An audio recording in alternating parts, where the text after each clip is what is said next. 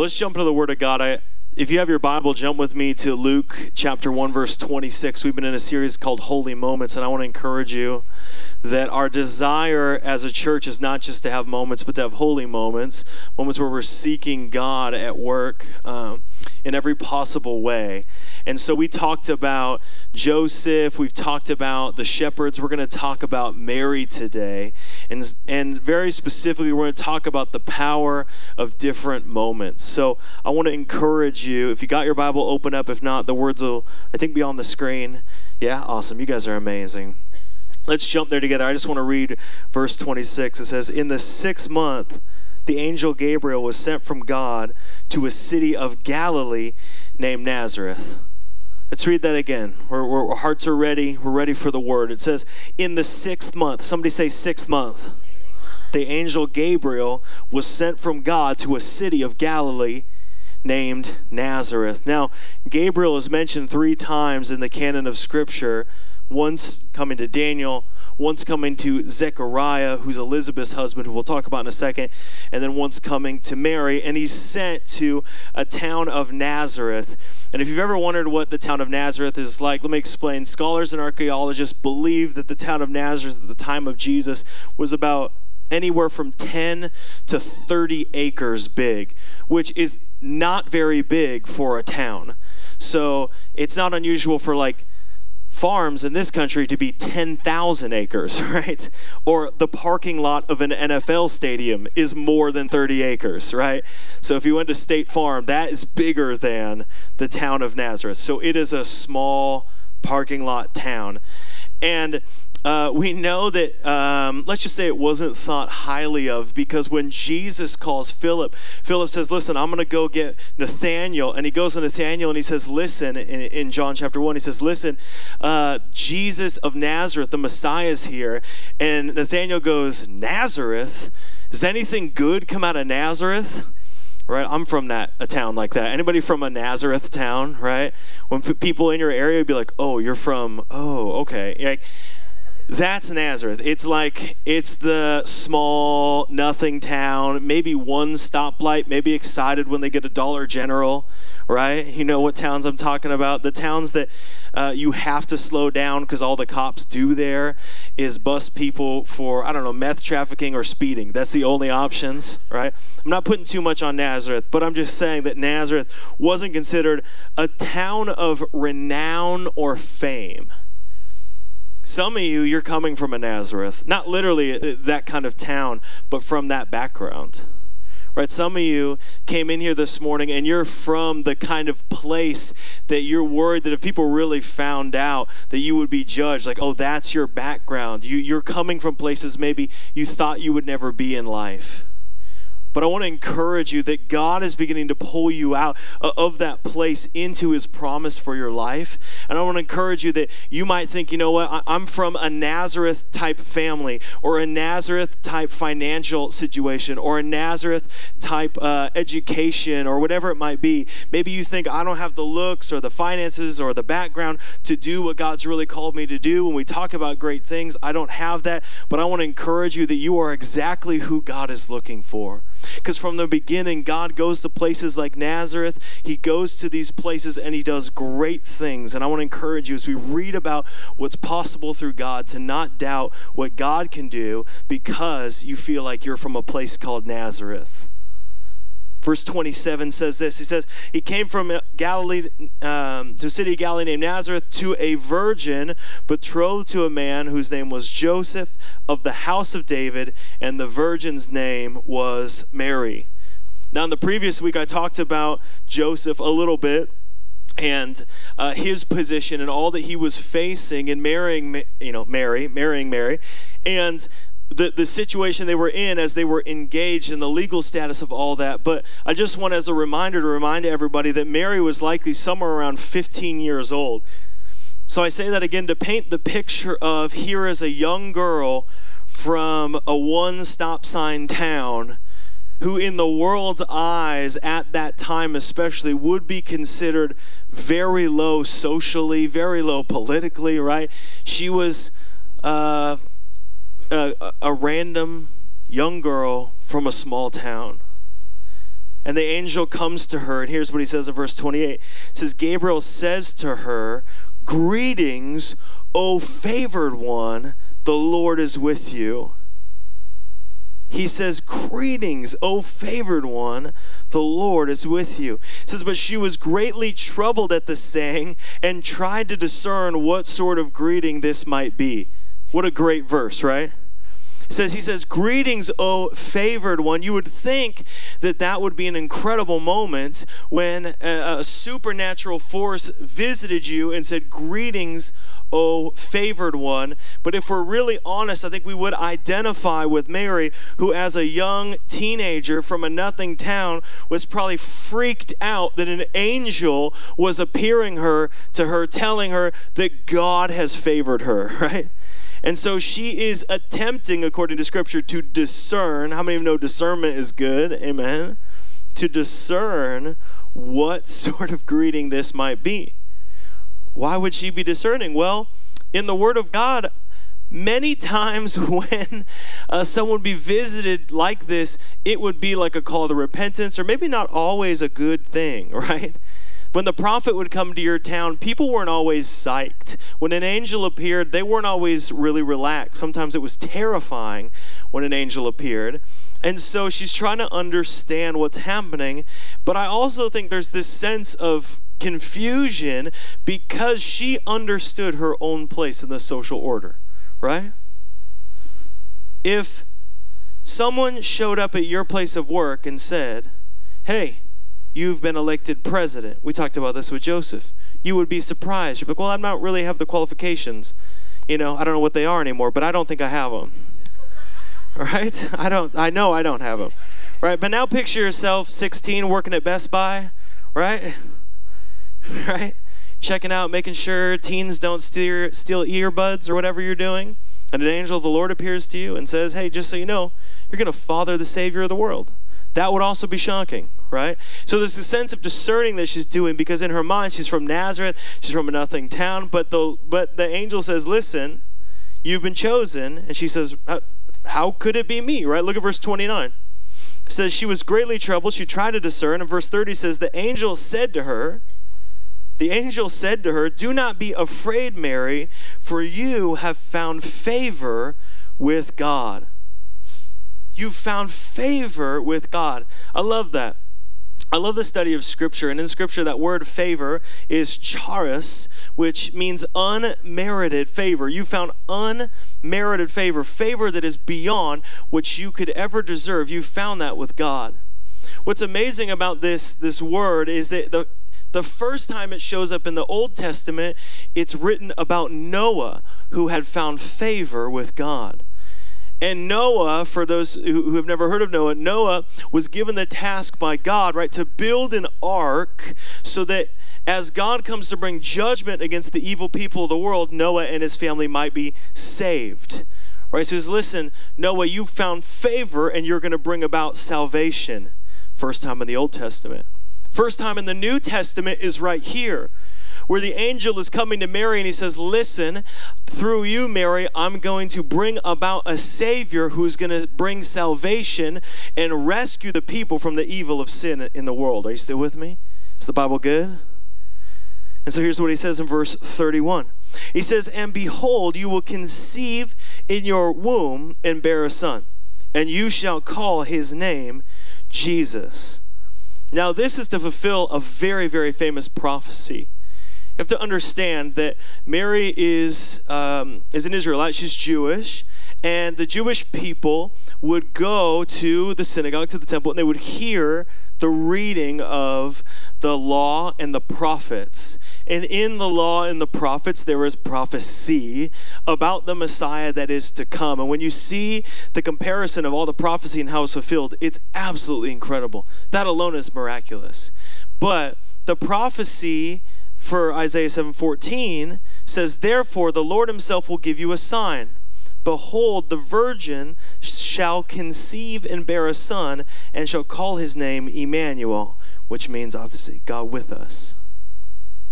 So in this moment, The angel is pointing Mary back to a scripture, back to a passage that she would have heard over and over and over again growing up. It was very famous. And I think that's even more fascinating because not only is it something she's heard before in the words of Isaiah, but I think it might even give her a more like, that can't be me kind of mentality, right?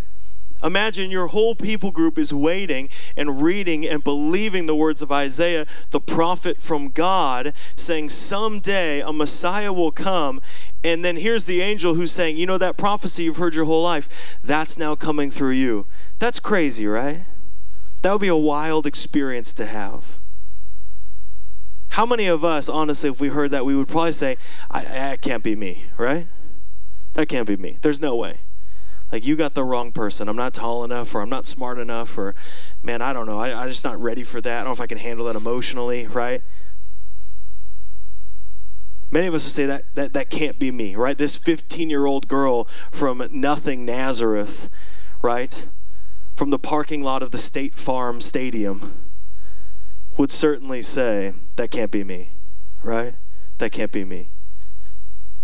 But here's what happens. Verse 32, it says, he continues, says, he'll be great. He'll be called Son of the Most High. And the Lord God will give him the throne of his father David. And he'll reign over the house of Jacob forever. And of his kingdom there will be no end. This is awesome because what's being spoken is a fulfillment of the promise given to King David, who we briefly mentioned in our series on Saul. We're going to talk more about in the new year. But King David was this exemplar of the king who was to come through Jesus Christ. And it was promised to David that through his lineage would come a Messiah.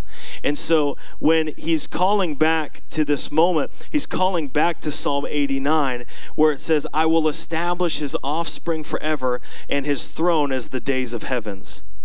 And I just want to try to frame this if I can. I know we're not in Israel right now. We're not in that time, so it can be hard to get there in the framing in our mind. But we have to remember that God had promised to bring a Messiah. Some of you who were here, we've been in the Old Testament. You remember when God was promising over and over to bring his people into the land, to bring about a Messiah, to bring somebody through the law of David. You guys kind of remember that when we talked about that? But what happened is that the people had walked in this and walked away from God. Even though the promise remained, they'd walked away from God for years and they've been living in silence. So long, in fact, that the last time God spoke through a prophet was Malachi, which was 400 years before this moment.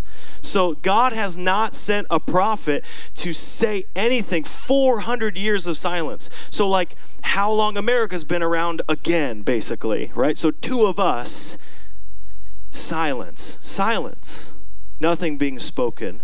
And so for 400 years, they've been waiting for God to say something, or those who were devout have, right? But nothing has come. And then in this moment, Gabriel appears first to Zechariah, then to Elizabeth, then to Mary. Can you imagine waiting 400 years for salvation, and then finally, right, there's silence. Finally, the answer comes. That would be a powerful moment, right? Finally, the answer comes. And so the answer is met with a question in verse 34. Jump with me to verse 34. It says, and Mary said to the angel, how will this be since I am a virgin? Great question, right? Good question. How will I understand how babies work? How will this baby work, right? That's a fair question. And here's the angel's response. The angel answered her, the Holy Spirit will come upon you, and the power of the Most High will overshadow you. Therefore, the child to be born will be called Holy, the Son of God. Let's stop there. I think often when we're in Scripture, we'll read 35, like say, hey, here's how it happens, here's how it's going to happen. But there's something else important that's going to happen next, and I want us to key in on that, okay? Is that God is going to point to something that's going to affirm what he's doing. And sometimes God will do that. He's going to point to something to affirm what he's about to say. So I know it's really fun in the Christmas story, like when we have kids read it, and we're like, and the angel answered, the Holy Spirit will come upon you, and yada, yada, yada, right? He'll be the Son of God. And we're like, hey, thank you, Lucy. Good job, right? But there's more. There's even more here happening. So I want to go there. Verse 36, just key in with me. Verse 36, it says, and behold, your relative Elizabeth in her old age has also conceived a son, and this is the 6th month, somebody say 6th month, with her who was called barren. Did you catch that? The angel is pointing to Elizabeth, who has now been pregnant for 6 months. We've said that together twice, 6 months. And then look at verse 37. It says, for nothing will be impossible with God. And Mary said, behold, I'm the servant of the Lord. Let it be to me according to your word. Or basically saying, your will be done. And the angel departed from her. Okay, wait, what just happened? Right? Mary says, how is this going to happen? How is this thing going to occur? The thing that you've said that is universally absolutely crazy for me to believe. How is that going to occur? And he says, listen, the Holy Spirit's power is going to come upon you. But then he says, also Elizabeth, the barren one, she's pregnant. Why add that? Wasn't the Holy Spirit power enough, right? Why add that? Because something changed here. Because afterwards, Mary responds with, from how will this happen? She responds with, your will be done. Are you with me? I don't want to jump up. I'm trying to keep my thoughts here together. I apologize. But she says, how will it be done? He says, the Holy Spirit's going to come upon her. She's going to be full of the power of God. And also Elizabeth's pregnant. And then she's like, okay, yeah, your will be done. Right? Okay, yeah, that's cool with me. Yeah, great. Awesome. And the angel's like, cool, see ya. And leaves. Right? He's like, okay, she's got it. Right? You know when you're having a conversation with somebody, and you're like, I don't feel like they have it. And so you just keep going. She's like, no, they got it. And he goes. Gabriel takes off. Okay, let's go back 6 months then, right? We said 6 months. Mary and Elizabeth, they're cousins. Elizabeth and Zechariah, they're advanced in years. Scripture says they're advanced in years. Anybody here advanced in years? No, don't raise your hand. I don't know why they feel advanced in years is harsh. We're going to have an advanced in years ministry. No, I don't like that at all. I don't like that. Yeah. But they're advanced in years. A lot of scholars will say they were 60. That's kind of a general consensus, around 60. I've seen some say as old as 80, but that feels real old. But let's say somewhere around 60. They were beyond what would be considered the childbearing age, right? They were past childbearing years. Gabriel says, Elizabeth, the barren one. And I think just as much as now, it was then, the sting of being barren is very real. And just think about this. Zechariah was a priest. He was a priest that would go into the Holy of Holies, right? He went in. He had an encounter. How many times a day do you think Zechariah prayed? Many?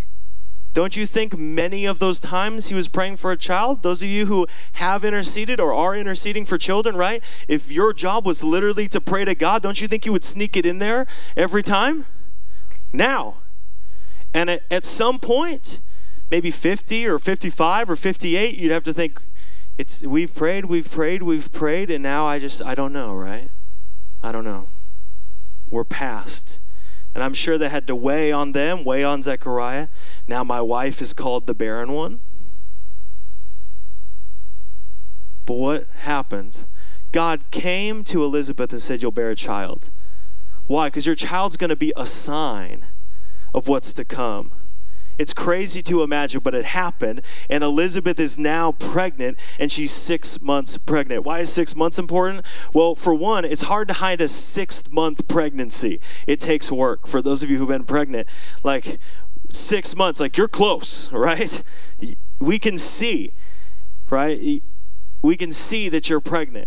And so what's happened is this miraculous birth has begun to change. It's crazy to imagine that it happened, that someone who's likely in their 60s, who was the barren one, is now pregnant. But the angel says, listen, there's going to be a sign. Your cousin is pregnant. Are you still with me?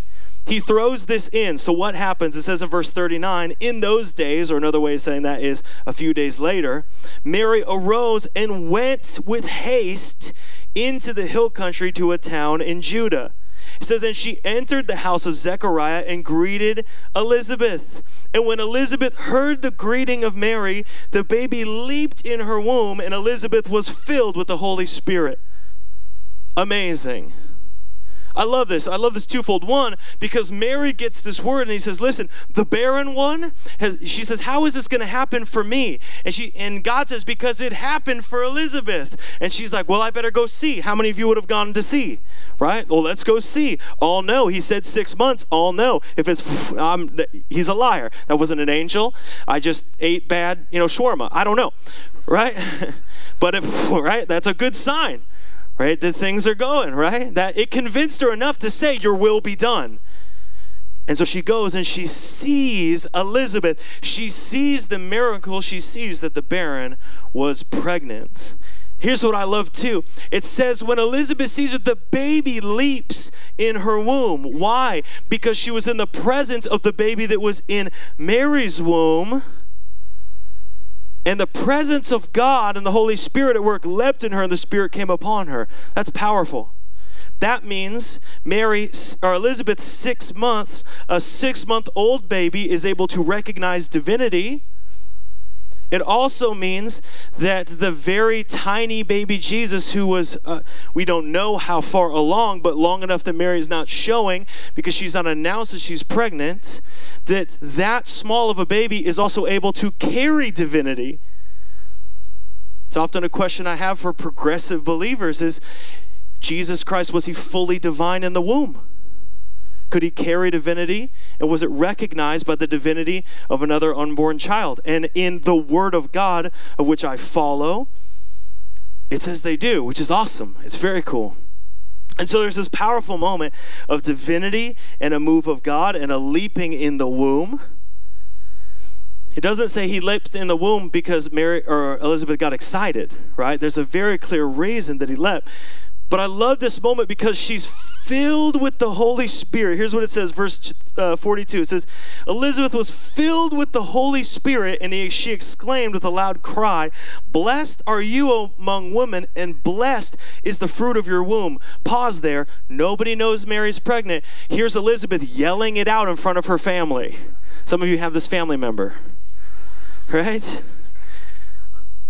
But she begins to what? She begins to prophesy, speaking out the things of God, right, and the things of the Lord. It says, blessed is the fruit of your womb, verse 43. And why is this granted to me that the mother of my Lord should come to me? For behold, when the sound of your greeting came to my ears, my baby in my womb leaped for joy. She says, and blessed is she who believed that there would be a fulfillment of what was spoken to her from the Lord. This is an incredible prophetic word. Elizabeth does not know Mary's pregnant. She certainly doesn't know that baby is Jesus Christ, right? Are you with me? We read the Bible and we're like, yeah, of course, that's super cute. Here's a woman who could be stoned to death for the things Elizabeth is yelling, right? Heresy, one, right? Pregnancy outside of marriage, adultery, possibly, right? And Elizabeth is like, she's recognizing things because of the Holy Spirit upon her. And she begins to declare the things of God. Not only, look what she declares, right? Not only that there is a fruit in her womb growing, there's something growing, that she's blessed, but also that she's going to be the mother of Elizabeth's Lord. Who's Elizabeth's Lord? It's capital L, right? Yahweh, right? He's of Jehovah, Jesus Christ. He's the Lord of all that was, all that is, all that will be. I love this moment because it affirms the belief of Mary. Did you see that last part? If you got your Bible, go to that last part. She says, verse 45, blessed is she, blessed are you, Mary, who believed that there would be a fulfillment. This tells us something. Go back with me in your word. This tells us something. Go back with me in your word and look at verse 38. Mary said, behold, I am the servant of the Lord. Let it be to me according to your word. We know in that moment that she believed because of what Elizabeth confirms. Are you with me? Elizabeth is confirming, and she's saying, Mary, when you heard the angel and he told you, you said, your will be done. Wow. That's a powerful moment. A powerful, powerful moment. That Mary would surrender the totality of her will to God. Are you with me? That Mary would choose in that moment to surrender the entirety of her will to the Lord. And she prays that prayer, just like the Lord's Prayer. Do you know the Lord's Prayer is a prayer of surrender? Your kingdom come, your will be done. That's what she says. I'm the servant of the Lord. Let it be to me according to your word. See, Mary knew the journey ahead would be tough. Ben, you guys can come up. Mary knew that there would be setbacks. Mary knew that there would be difficulty. But Mary chose in that moment to surrender to God. Because Mary knew something. And I think Mary understood, or at least continued to conceptualize something throughout her life. But surrender is not just one moment in time, it's moments all the time. Surrender is not just something we do occasionally, it is a lifestyle. When we follow God, when we choose to say yes to God, we live a lifestyle of surrender. Here's Mary, who's faced with a profoundly unknown thing, but she's told, listen, here's the promise, here's the miracle. And it says in that moment, her response is, I surrender to you, Lord. I give it to you. I give my life to you. Yes, your will be done in my life. See, surrender is a lifestyle. Mary had to live a life of surrender. To follow God is a life of surrender. We all have something to surrender. Some of us, it's a relationship. Some of us, it's a job opportunity. Some of us, man, we have a kid we just need to surrender to God. Not like leave him here at church, though you might want to, but you're just like, God, he's yours. You need to move him. You need to stir him. Come on, some of you parents, you've been there, right? Lord, he's yours. I dedicate him to you, and I trust you. I surrender him. Sometimes, though, there's things we surrender. Maybe it's a frustration or something from our past. We like moments of surrender because then the next moment we can take it back. And we'll come down the altar, we'll lay something down to God, but then we'll pick it back up real quick before we leave so it can go with us, right? We'll go away to like a retreat and we'll have the whole time, and then like right before we leave, we'll make sure to baggie that thing up so it can come back with us to our house. But we need to live a lifestyle of surrender that, like Mary says, God, your will be done. I'm your servant. Here's the reality. If you want to see his kingdom come, you have to pray, your will be done. Your will be done. It's not your kingdom come, my will be done. It's your kingdom come, your will be done. Like Mary, I'm the servant of the Lord. Your kingdom come, your will be done in my life. If you want to see his kingdom come, the kingdom work in your finances, you have to pray, your will be done. In your family, you have to pray, your will be done. In your marriage, you have to pray, your will be done. In your work, you have to pray, your will be done. In your attitude, you have to pray, your will be done. Some of you, maybe it's surrendering your past, and you need to say, God, I surrender my past. Your kingdom come, your will be done in my life. Some of you, it's bitterness you're holding on to. Your kingdom come, your will be done. Some of you, it's fear, and you just need to surrender. It's going to be difficult. It's going to maybe be tension in that moment, but like Mary, you just need to say, yes, Lord. Yes, Lord, I believe. I believe. I believe, and so I surrender. See, we look at Mary, we see one moment, but this is many moments of surrender. And any of you who follow Jesus for a long time, you know it's a life of surrender. I believe the Lord is asking us today, what is it that we need to surrender like Mary? We just need to say, God, I lay this at your feet. Your kingdom come, your will be done. Maybe it's a family member. You're like, I've just been wrestling over them, and I try to drag them into the truth, and they never want to go. And every holiday is awkward, and I just need to lay that relationship at the feet of Jesus and say, God, your kingdom come, your will be done. Just me on that family member? Okay. Some of my family goes to this church. It's you. No. Maybe it's your finances. You're like, this has become the God of my life. And I can't say your kingdom come, your will be done, but I need to just come to the altar and say, God, I give you everything. Your kingdom come, your will be done. Direct me, lead me. Are you with me this morning? Let's do this. Would you stand with me? As we stand, Lord, I just pray, put us in a posture of surrender right now. God, as we activate this part of our life, surrendering, God, we look at Mary and we say, wow, what a blessing that she said, your will be done. That you gave her a promise and she said, God, I don't know everything that's going to happen, but I pray your will be done. And God, there's things in our life that we need to surrender. Surrendering is not being weak, it's being strong. It's not giving up, it's letting go. It's saying, God, I give it to you. It's not giving up the fight for our family or our marriage. It's saying, God, I give you the fight for my marriage. It's not giving up caring about being discerning in our resources, our job, our finances, our schools, our relationships, whatever it is. It's about saying, God, Holy Spirit, I need the discerning power of the Holy Spirit here. I surrender it to you. With our heads bowed right here in this moment, the most important thing we can ever surrender to Jesus is our whole heart. And we know from the Word of God that all who call on the name of the Lord will be saved. But it requires surrender. If you've been in a church that says it doesn't require surrender, then you've missed the full freedom.